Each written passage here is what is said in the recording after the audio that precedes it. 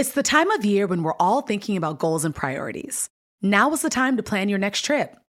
Whatever kind of travel fills you up, whether it's lounging on the beach, connecting with family and friends, or going on a foreign adventure, Expedia has the tools you need to plan a great trip. Download the Expedia app or visit Expedia.com to start planning. You do need to be a One-Key member to use price tracking. Signing up is easy and free. Expedia, made to travel. We've all been there. You have a question about your credit card, you call the number for help, and can't get a hold of anyone. If you only had a Discover card.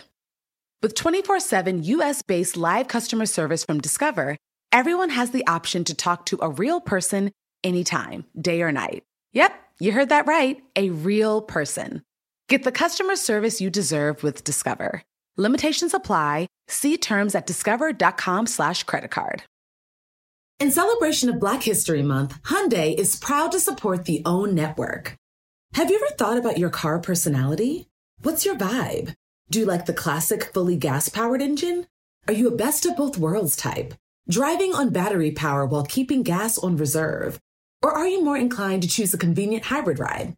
Whichever your vibe, there's a Hyundai Tucson to match and a powertrain to get you there.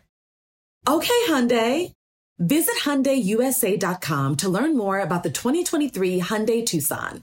The 2023 Tucson plug-in hybrid is only sold in California, Colorado, Connecticut, Maine, Massachusetts, Maryland, New Jersey, New York, Oregon, Rhode Island, and Vermont.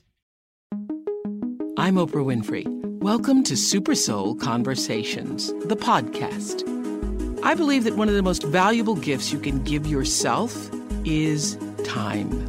Taking time to be more fully present. Your journey to become more inspired and connected to the deeper world around us starts right now. In 1985, 29-year-old Anthony Ray Hinton was arrested and charged with the brutal murders of 2 fast food restaurant workers in Birmingham, Alabama. Despite no eyewitnesses, no evidence against him, and a solid alibi, Anthony Hinton was tried by a white prosecutor, a white judge, and an all-white jury, found guilty and sentenced to death. For 30 years, Anthony Hinton suffered in isolation and darkness on death row. During that time, he was forced to bear witness as 54 men and 1 woman walk right by his cell down the long hallway to their execution. But not even death row could dim the light inside Anthony Ray Hinton. For nearly 3 decades, he found a way to hang on to hope, stay positive, and even inspire his fellow inmates and the prison guards. And then one fateful day, Anthony Hinton met criminal defense attorney Bryan Stevenson. Stevenson and the Equal Justice Initiative spent 16 years working on Mr. Hinton's case. Finally, in 2014, the United States Supreme Court unanimously overturned Anthony Ray Hinton's conviction. On a spring morning in Alabama, after 30 years on death row, Anthony Hinton walked out of the Jefferson County Jail a free man. Now, his moving, awe-inspiring memoir, The Sun Does Shine, is my latest book club selection. It is a powerful lesson on faith, forgiveness, and redemption that I believe will not only inspire but also will wake a lot of people up to unjust circumstances that are happening every day in our country. Don't go anywhere. More to come after this short break. No 2 travelers are exactly alike, and that means no 2 trips should be either. Texas' vast landscape of cultures, regions, destinations, and activities allow for an infinite number of different travel experiences. Are you a beach person? Well, you'll be having fun under the sun with Texas' 350 miles of coastline. If you're more of a rugged vacation type, there are campgrounds, hiking trails, and state parks galore. And foodies can't get enough of Texas' world-famous barbecue and Tex-Mex. Enjoy live music, visit internationally recognized art museums, and check out thrilling cowboy experiences. And now, Travel Texas offers a one-of-a-kind online trip builder that allows users to generate a custom, visually led trip matched to their unique interests. Visit TravelTexas.com/getyourown to get the only trip to Texas that matters, yours. That's TravelTexas.com/getyourown. Macy's Mother's Day gift guide has the perfect gift to make mom feel special. Shop by price, like $25 and under to $100 and under. Category like fragrance, handbags, and more. Or gift lists like for the mom who has everything.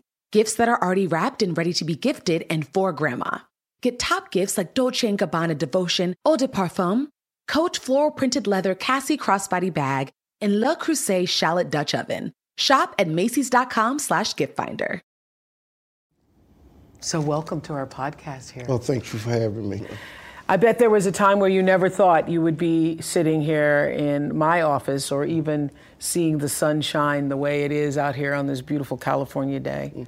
No, I really didn't.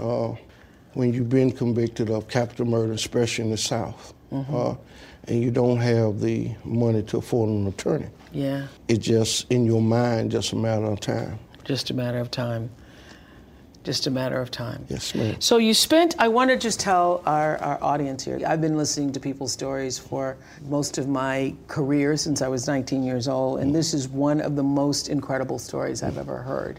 You spent nearly 30 years on death row for crimes you did not commit. It's really just, you know, when I was reading your story, I was trying to picture myself holding on to hope, holding on, keeping the faith. I don't know if I could have done it. I just don't know if I could have done it. But you survived, and it's really an incredible story of faith and resilience and triumph. I thought about Viktor Frankl, actually, in his book that he wrote when he was in the camps in Germany, in Auschwitz, called Man's Search for Meaning. And I think you found a lot of meaning in those years. I did. The first 3 years, I went into this dark hole. And not realizing at the time, but the dark hole is what saved me. Saved you. I just want to tell people who aren't familiar with The Sun Does Shine, I hope you will get the book and read it. It's the reason why I've chosen it as this summer's book club selection, because I just think every person should read it. One of the reviews said, in his intense memoir, Anthony Ray Hinton recounts his 3-decade nightmare, awaiting execution for crimes he didn't commit. Mr. Hinton here provides a convincing description of continued segregation and injustice in the Deep South that cages the underclass as effectively as prison walls. His depictions of prison life are wrenching. After 30 years, his dogged pursuit of justice led civil rights attorney Brian Stevenson to adopt his cause. Mr. Hinton was freed from prison in 2015 and now works as a motivational speaker. His life is one of inspiration, which he wonderfully relays here in bitingly honest prose. It's a masterful, moving read, so congratulations on, Thank you so much. on getting Thank this you. book done. Thank you. And I love that you call it The Sun Does Shine. Yes, ma'am. Because those were your words when you came outside for the first time after being held behind bars for 30 years. Yes, ma'am. And everybody was expecting you to say something. Yes. And you said, The sun does shine. I never will forget that morning. Exactly, the judge had ordered me to be released at 9:30. And I had told Mr. Stevenson to bring me a suit. And brought me the suit, we changed, and I kept looking at the watch. And finally at 9:30, they ushered us through the door. And it seemed as though the sun was shining on no one but me. And I looked over at Mr. Stevenson to see was the sun shining on him as well, and I couldn't see it. And then as I walked a little further, it was just as though the sun was following me. And I got up to the podium and I said, the sun does shine. Because I had been in pure hell and darkness for all those years. And I don't think I can even put in that book or tell you today what it's like to be on death row for something that you know you didn't do. And to put up with everything you have to put up with. well, you know, in every story, I think people try to imagine themselves in that story or imagine themselves, you know, what would you do or have done? And I remember years ago, I was on trial in 1998 for saying something bad about a burger. And I was on trial for 6 weeks in Texas. And I remember thinking every day, what if the sentencing here was not just money or a fine? I was found not guilty, by the way. But what if the sentencing was that I would have to go to jail for something that I knew I didn't do? And I thought about, for the first time in a real way, all the people who are in jail for things they didn't do and how horrible that must be. I mean, just how it just would eat you up inside to know that justice was not served and now you're behind bars for it. So I want you to take us back, actually, to the day you were mowing your mother's lawn. And you're out there cutting the grass for your mom because you were living at home with your mom. You were, what, 29 years old at the time? Yes. And would you say you're a mama's boy? Because you sure did love your mama. I am, and I still love her. And although she's not here, she will always be in here. Yeah, in your heart. Oh, yes. There's not a day that go by, not a night that I don't take her photo and kiss and say goodnight, Mom. One would have to understand where I come from. My father didn't abandon us. He lost his mind. And so my mom had to be my father and mother. So your father was mentally ill? Yes, ma'am. Yeah. And so I cannot sit here and look you in the eye and tell you that I missed anything other than having a father. My mother was tougher than any man could ever be. And so I was somewhat afraid of her. And my mother was the type, if she said, I'm going to the store, and I mean for you to count your finger until I get back, you better be counting when she pulled back up. And so, but it was a hot day in July. And I went inside to get some lemonade, and my mom asked me, was I going to Revival? And I said, yes, ma'am. And so I got this lemonade, went on back outside and drunk it. Brought the glass back, and my mother was there again, and she said, what time Revival start? And I said, 7 o'clock, Mama. And she said, well, you got time to go out and cut that grass. And I tried to give her that baby look, but it wasn't working today for some reason. And I said, Mom, I promise you tomorrow I'll cut that grass. And my mom looked at me and she said, I'm trying my best to see how that you'll cut the grass tomorrow out of me telling you to go cut the grass. And she looked at me, boy, you better get out there and cut that grass. And out the door I go. And about 20, 25 minutes into cutting the grass, I happened to look up and there stood two white gentlemen that I didn't know. I cut the lawnmower off and I said, can I help you? And one of them replied, I'm looking for Anthony Ray Hinton. I said, that would be me again, how can I help you? Then they identified themselves as two detectives. And I said, okay, how can I help you? They said, we have a warrant for your arrest. And I said, for what? And they said, we'll tell you that later, but right now, we want you to put your hands behind your back. I complied, put my hands behind my back. They put the handcuff on me, proceeded to put me in the squad car, but I said, at least allow me the opportunity to go in and tell my mother I'm being arrested for something. And one of the detectives said, no, we're not gonna let you go back in. You can't go back in. And we argued for about 2 minutes, and finally, the other detective said, let him go in and tell his mother. And I goes in and I just shows my mother the handcuff. And like any good mother, she began to scream and holler, what are those handcuffs doing on my baby? And one of the detectives said, take him out while I stand here and talk to his mother. A few minutes later, he comes out, we proceeded to go to jail. And I asked the detective at least 50 times, why am I being arrested? They would not respond, would not say a word.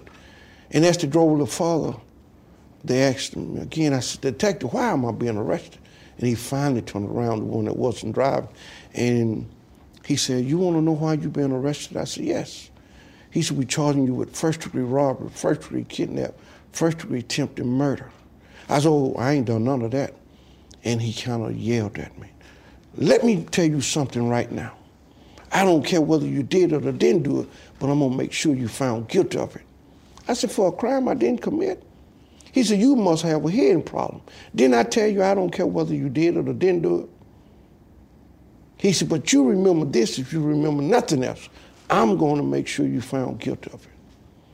And as we drove a little farther down the road, if that wasn't, I guess, insult enough, he turned around and he said, by the way, there's 5 things that are going to convict you. Would you like to know what they are? I said, yes. He said, number 1, you're black. Number 2, a white man is going to say you shot him. Whether you shot him or not, he said, believe me, I do not care. He said, number 3, you're going to have a white prosecutor. Number 4, you're going to have a white judge. And number 5, more than likely, you're going to have an all-white jury. He said, do you know what that spells? And he repeated the word conviction, conviction, conviction, conviction, conviction. And we got to the police station. They put me in this holding cell for about 2.5 hours. And finally he came in and I said, "Detective, if you don't mind, will you tell me what date and what time this crime took place?" And he goes through his folder and he look and he tell me the date and the time, and I said, "Thank you, Jesus." I said, "I was at work at that particular date and that particular time." And I said, "Thank you, God." I said, "My supervisor happened to be white. Here's his phone number, here's the address," and they takes out. They stay gone for about 4.5 hours and they come back. Because you thought, my supervisor is going to clear all of this up. Yes. You got the wrong man. Yes. Mm-hmm. And they goes out there and they comes back and he said, "Well, I got good news and bad news." He said, "The good news is we're no longer going to charge you with first-degree robbery, first-degree kidnap, first-degree attempted murder. Your alibi checks out. You was at work." He said, "But now the bad news. The bad news is I don't know who we is, but we have decided that we're going to charge you with 2 counts of first-degree capital murder." I said, "But I haven't killed anyone." He said, "Do you remember when I told you coming over here, I don't care whether you did it or didn't do it?" He said, "That whole fact for these new charges, I don't care whether you did it or didn't do it, but you remember this. I'm going to make sure you're found guilty of it." This is the police officer. This is the police officer. Wow. This episode is brought to you by PNC Bank. Some things should be boring, like banking. Boring is safe and reliable. You don't want your bank to be entertaining. Entertaining is for podcasts with inspiring celebrity guests, not banks. PNC Bank strives to be boring with your money so you can be happily fulfilled with your life. PNC Bank, brilliantly boring since 1865. Brilliantly boring since 1865 is the service mark of the PNC Financial Services Group, Inc. PNC Bank, National Association, member FDIC. The next generation of influential Black voices can be found on NPR's new collection, Black Stories, Black Truths. Black Stories, Black Truths is a celebration of Blackness from NPR. Each of NPR's Black voices are as distinct, varied, and nuanced as the Black experience itself. In the Black Stories, Black Truths collection, you'll hear stories of joy, resilience, empowerment, and creating world-shifting things out of struggle. Every episode is a living account about what it means to be Black today, told from a unique Black perspective. From Bobby Shmurda to The Wire, Michelle Obama to reparations, there's no limit to the range of Black stories, Black truths. Black perspectives haven't always been centered in the telling of America's story. Now they are the story. In NPR's Black Stories, Black Truths, you'll find a collection of some of NPR's best podcast episodes celebrating the Black experience. Stories should never be about us without us. Listen now to Black Stories, Black Truths from NPR, wherever you get podcasts. Were you terrified? Did you realize the magnitude of the severity of what had just happened to you? Did you? I didn't, because, Ms. Or are you still you're just still in disbelief? I'm in disbelief because as I talked to the detective said something profound to me, that he looked at me and he said, "Let me tell you something." He said, "I really believe you didn't do it." He said, "But since y'all is always taking up for one another." Y'all, he used that word. He said, "Take this for your homeboy."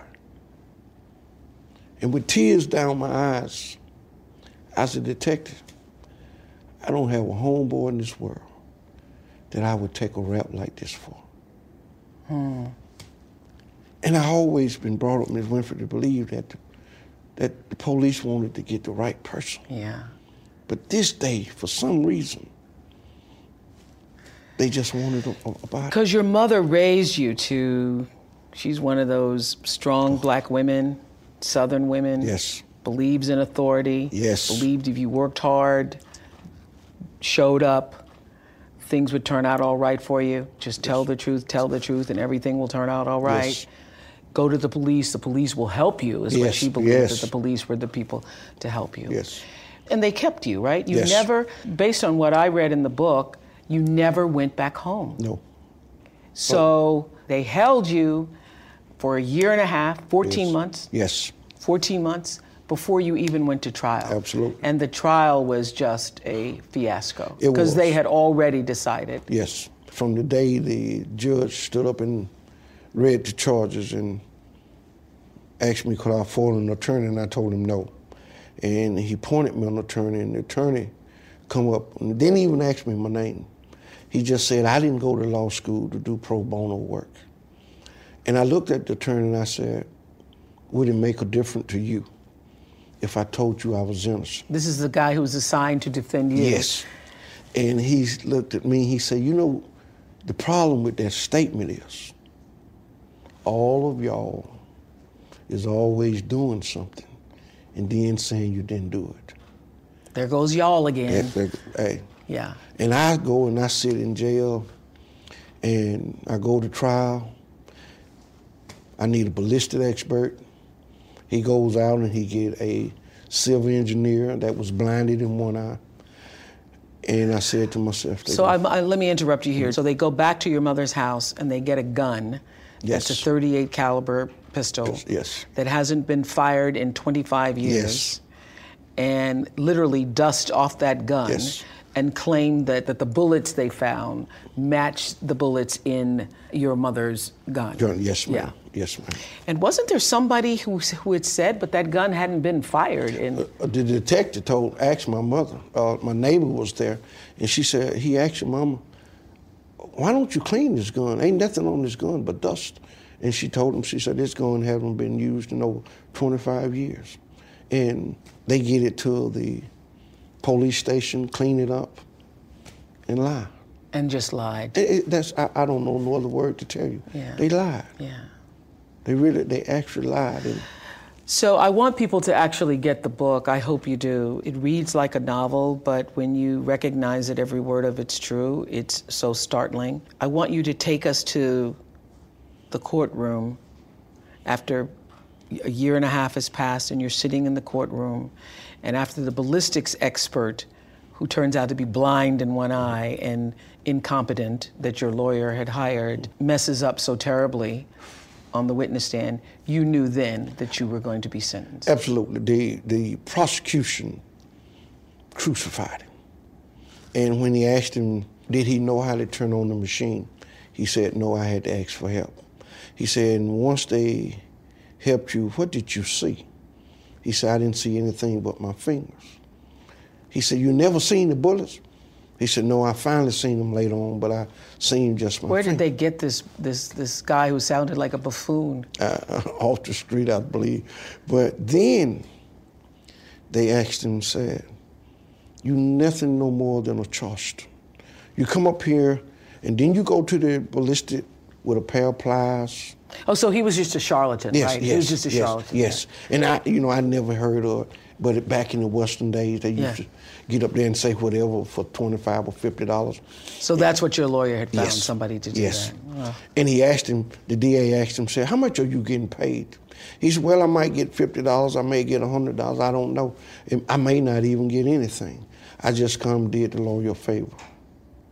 And Ms. Winfrey, then I swallowed. You knew it. You knew. I said, they're going to find me guilty because my case revolved around nothing but ballistics. Either they match or they don't match. No eyewitness, no fingerprint, no nothing.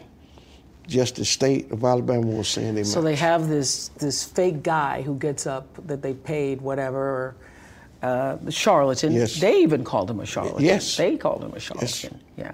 The prosecution Yes. called him a charlatan. And what gets me is how the judge, my lawyer, the prosecutor, would stand there and argue that this man was one of the best there is.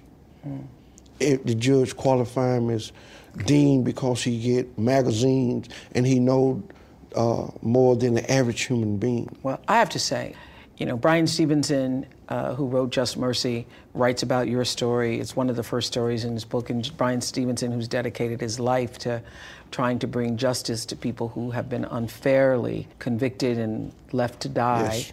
is how I actually came to hear your story. I was visiting, doing a story on the lynching museum down there, and I saw your book on his desk. Thank God. Saw your book on his desk. So, can you take us to the day you heard that the jury comes back in and they say guilty. Can you take us to that moment? Well, when they said guilty, I really lost sight for a few seconds. My niece was behind me, and I turned back to say something to her, and I didn't recognize who she was. And when they said guilty, I was just totally in shock. I wanted to know, what did they find me guilty on? And to me, it wasn't nothing but a high-class lynching. And I often tell people, 2 white men came and arrested me. 3 white men prosecuted me. A white judge sentenced me, and a white jury found me guilty. Nothing but a lynching. And everything that I ever believed in. Take your time.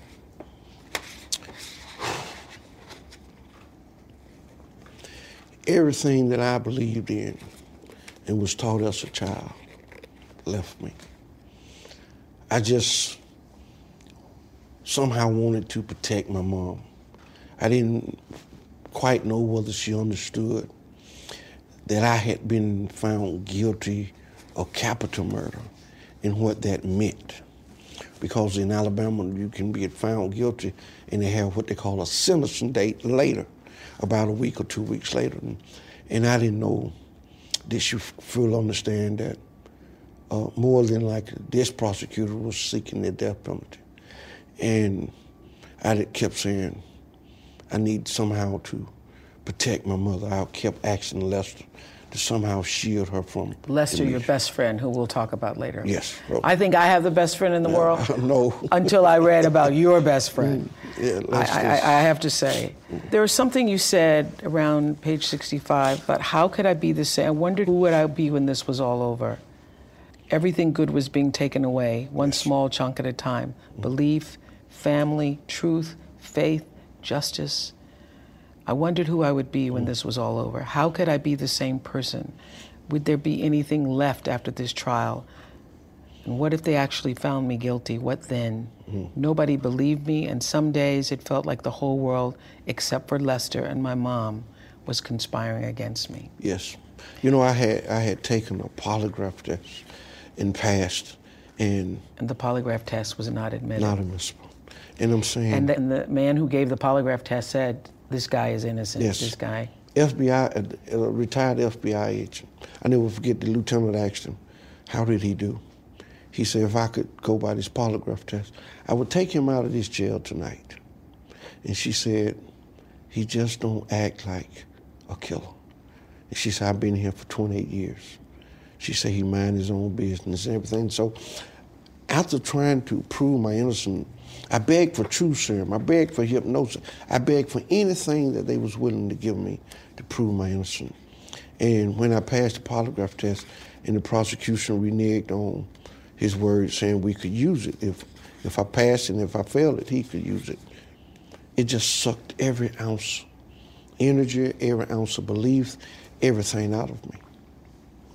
If you've been taught that justice prevail and the truth will come to light, I didn't see being convicted. I thought it would meant then in the courtroom. I didn't know that I was going to spend 30 years later before the truth come out. I didn't have... It's unbelievable. It's unfathomable. And so there were some dark nights of the soul. You went immediately onto death row. Yes. And you stopped speaking, literally. 3 years. You did not speak. Did not speak. Every time an officer would say, what is your name? What is your social security number? What is this? I just wrote it down and gave it to them. And for 3 years, they thought I couldn't talk. It was as though God had taken my vocal cord and I couldn't talk. Ms. Winfrey, when I tell you, I didn't even realize that I could have so much anger inside of me because of what had been taken from me. Yeah. And I went in this hellhole and I just knew. You had dreams for many nights killing McGregor? Yes, ma'am. Yeah. Yes, ma'am. Was he the prosecutor or was he the judge? He was the judge. He was the prosecutor, yeah. And he was so racist. He wrote a book And he had the idea that Hitler was right. He think the world should be permanently white. And all I wanted to do, I didn't want to come back and escape to be on the run. I wanted to choke the life out of him. Mm-hmm. And I wanted my face to be the last face that he saw. And so you were consumed with that rage and anger for a long time? Yes, ma'am. Mm-hmm. And once I seen that I couldn't escape, 4 years later, I heard a grown man laugh for the first time, and that's who I've always been. I think laughter is good for the soul. Mm-hmm. And when I heard that laughter, it brought. But it wasn't the laughing at first. So 3 years where literally you go outside. I've been on death row and I've seen. I mean, it's when you think 5 by 7 cell, and even when you go outside, you're going outside in a cage. Yes. Yeah. And I could lay in my bed and touch the farther wall, which my arm is long, but 5 by 7 is not big at all. Yeah. And when you got the bed mounted to the wall and the toilet mounted to the wall, you have no room to do anything. And that's what I lived in for 30 years. And it's pure solitary confinement. You can't even see the other guys on the row, so you don't have other human touch, and you don't. No. Yeah. So for 3 years, you went into that. What did you tell yourself? And you know what, Mr. Hinton, I was trying to figure out, what does time become? Are you counting the days? Is there like calendar time in your head? Do Tuesdays or Wednesdays or Thursdays or Fridays matter? No. If it's May or if it's December, does it matter? No.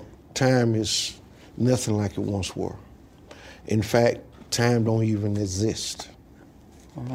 Because you're in a place where when they time is at an end, they're going to come get you. Yeah. And they're going to strap you down in the chair or the gun. And as it turns out, your cell was just 30 feet from the death chamber, where men would have to take the walk down your hallway with, 8 other cells? 8 other cells, top and bottom, and walk to the death chamber. And when they were killed, you could smell their flesh burning. Oh, yes. Yeah. And in your time there, you witnessed 54 men and one woman being executed. And of all the 54, I asked the guard, I said, officer, is there anything you can give me so I won't have to smell the flesh burning? Flesh burning. And that officer looked at me and he said, no, there's nothing I can give you. And if there's a consolation to it, he said, you'll get used to it. And one day, somebody will smell your flesh burning. And it was at that moment, that very moment, that I escaped up here. I had to. And I often tell people, I can't understand why about 11 men took their own life. If you can't escape up here, in your head, it's over. Yeah, you can't survive. No. Yeah, if you're just dealing with that every day, the reality of being in this 5 by 7 cell. So what broke it for you? It was someone crying in the night at first. It was a man that had lost his mother. Yeah. And he was wailing. And this is a man that I had lived by for 3 years and never asked him his name, where he was from, or anything. I wasn't there to really get to know anybody. I wasn't there to make friends. All I knew, I was there for something I didn't do. And when I heard this man crying, at an early age, my mom had taught me compassion. Mm-hmm. She said no matter what one does in life, they still deserve compassion. And it was that compassion that I hollered through this brick wall, and I got up to the front of the door and I yelled out with my voice. And I said, hey, is something wrong over there? Took him a while to reply. And he finally said, I just got worried my mother passed. And I told him that I was sorry to hear that other men was listening. They holler, hey, I'm sorry as well. And I told him a corny joke, and we kind of laughter just a little bit to try to break it. And I laid back down, and the next morning, I realized my voice was back as well as my sense of humor. And I ain't looked back since. I used this up here to go wherever I wanted to go and made as many people I could laugh. And you say, in The Sun Does Shine, you say, I wondered why it is that the cries of another human being, whether it's a baby or a woman in grief or a man in pain, can touch us in ways we don't expect. I wasn't expecting to have my heart break that night. I wasn't expecting to end 3 years of silence. It was a revelation to realize that I wasn't the only man on death row. Yes. I was born with the same gift from God we are all born with, the impulse to reach out and lessen the suffering of another human being. It was a gift, and we each had a choice whether to use this gift or not. What I knew, when you're hanging at the end of your rope, does it really matter what color the hand is that reaches up to help you? What I knew was that he loved his mother just like I love my mother, and I could understand his pain. Absolutely. Yeah. And the fact that mine was still alive made me appreciate her more and made me understand his loss even more. And so somebody laughed, you told a joke. Yes. Somebody laughed, you heard that laughter, and something about that laughter. It's clicked. And cracked you open, yeah. Oh, yes. I've always been one that I love humor. I think that, as I said before, laughter is good for the soul, and I just try to make humor out of everything. Yeah. Even the worst of the worst, I try to find some humor in it. So you had this, first of all, I think one of the things that saved you was your vivid imagination. Yes. Because when that officer said that to you about one day they will be smelling your own flesh, you learned then to go away in your own imagination. Yes. And you went to lots of places to see the Queen of England in your head. Yes. And I often tell people, please don't ask me why a 29-year-old black male want to go see Queen Elizabeth, but I did. but at the end of the day, I realized something. She was in jail just as I was. Ah. She was in a 758 room Jail. And you were in a 5x7. And I was in a 5x7, so we had something in common. And I just wanted to escape and see how she was doing. That is so... Okay, I won't say crazy, but that sounds crazy to me. Well, here's the thing. When people ask me, I should think about it. I've had the privilege to walk down England and enjoy the sights, the building, everything England have to offer. She can't enjoy it the way I enjoy it. Because since you've been out, yes, you've been I can't there. go in stores. I can go in stores and shop. They have to shut the stores down. But you went in your imagination. But in my imagination, first. I went to see her, and because she was in prison just as I was in prison. And I wanted to give her some type of consolation that it's okay. You're okay. You're gonna be okay. And once I visited her and I realized that I could travel in my mind and there was nothing the warden or anyone in the state of Alabama could do about it, I just kept traveling. Yes. And I traveled and I ended up, after reading the book, I married a Halle Berry in my mind for 15 years. And what You were married to Halle Berry? Yes, for 15 long, beautiful years. Halle Berry was one of the special wife. If there's a thing that's perfect, she didn't say nothing but yes, dear, and okay, dear. And I said, well, I love the fact that she didn't spend any money. I love that, And so what I did was, I didn't never use my mind for garbage. In the 15 years that I was married to Halle Berry, not one time did I think of her as sexual in any way. I used her to cope through some lonely days. Oh. And that's just sitting there talking to her. And I had seen a few of her movies, and I knew when she was married to David Justin for the Yankees, and the Yankees have always been my favorite team. And I just sit there, and she had been through some rough time. And when I married her, 15 years was the best 15 years of her life, as well as mine. And so I just used my mind, kept using my mind. And then you let her go for Sandra Bullock. I did. When I seen Sandra Bullock driving this bus, I'm thinking in my mind. That was on Speed, right? On That was Speed, Speed, yes. If this woman can drive a bus like this, Imagine what she could do with a real getaway car. Yeah. And I'm not thinking this is where I'm going to be the rest of my life. Now I'm back and I'm thinking about getting out of here. And I'm thinking if I have to get out of here, somehow escape, Sandra Bullock could drive the getaway car. I hate These are the games you played with yourself in your mind to get through the days. Oh, yes. To get through the days. Because obviously, if you saw her in Speed, there's TV on Death Row. Well, now it was, but they had showed us the movie when I first seen her, Speed. Yeah. And then after that, they started allowing us to purchase a TV. Uh-huh. But in the first years, did you have a TV? Did you have nothing? You're just in a room all day long with nothing. With nothing but a Bible. A Bible. And when I got there, I took that Bible and threw it up on the bed. Yeah. You didn't touch the Bible for 3 years. 3 years. Yeah. Our conversation will continue in the next episode. You can listen by downloading Part 2. I'm Oprah Winfrey, and you've been listening to Super Soul Conversations, the podcast. You can follow Super Soul on Instagram, Twitter, and Facebook. If you haven't yet, go to Apple Podcasts and subscribe, rate, and review this podcast. Join me next week for another Super Soul Conversation. Thank you for listening. At Delta, we know Mike in 8C prefers reality TV to reality. So we provide more than 1,000 hours of in-flight entertainment. On the next flight, 8C is Mandy, a foodie. So we offer all types of food options. Because at Delta, everyone flies their own way. Delta, keep climbing. Life is a highway, and on it there will be many chicken sandwiches. But there's only one McCrispy. So go ahead and hit the turn signal if you know about this juicy gem of a detour.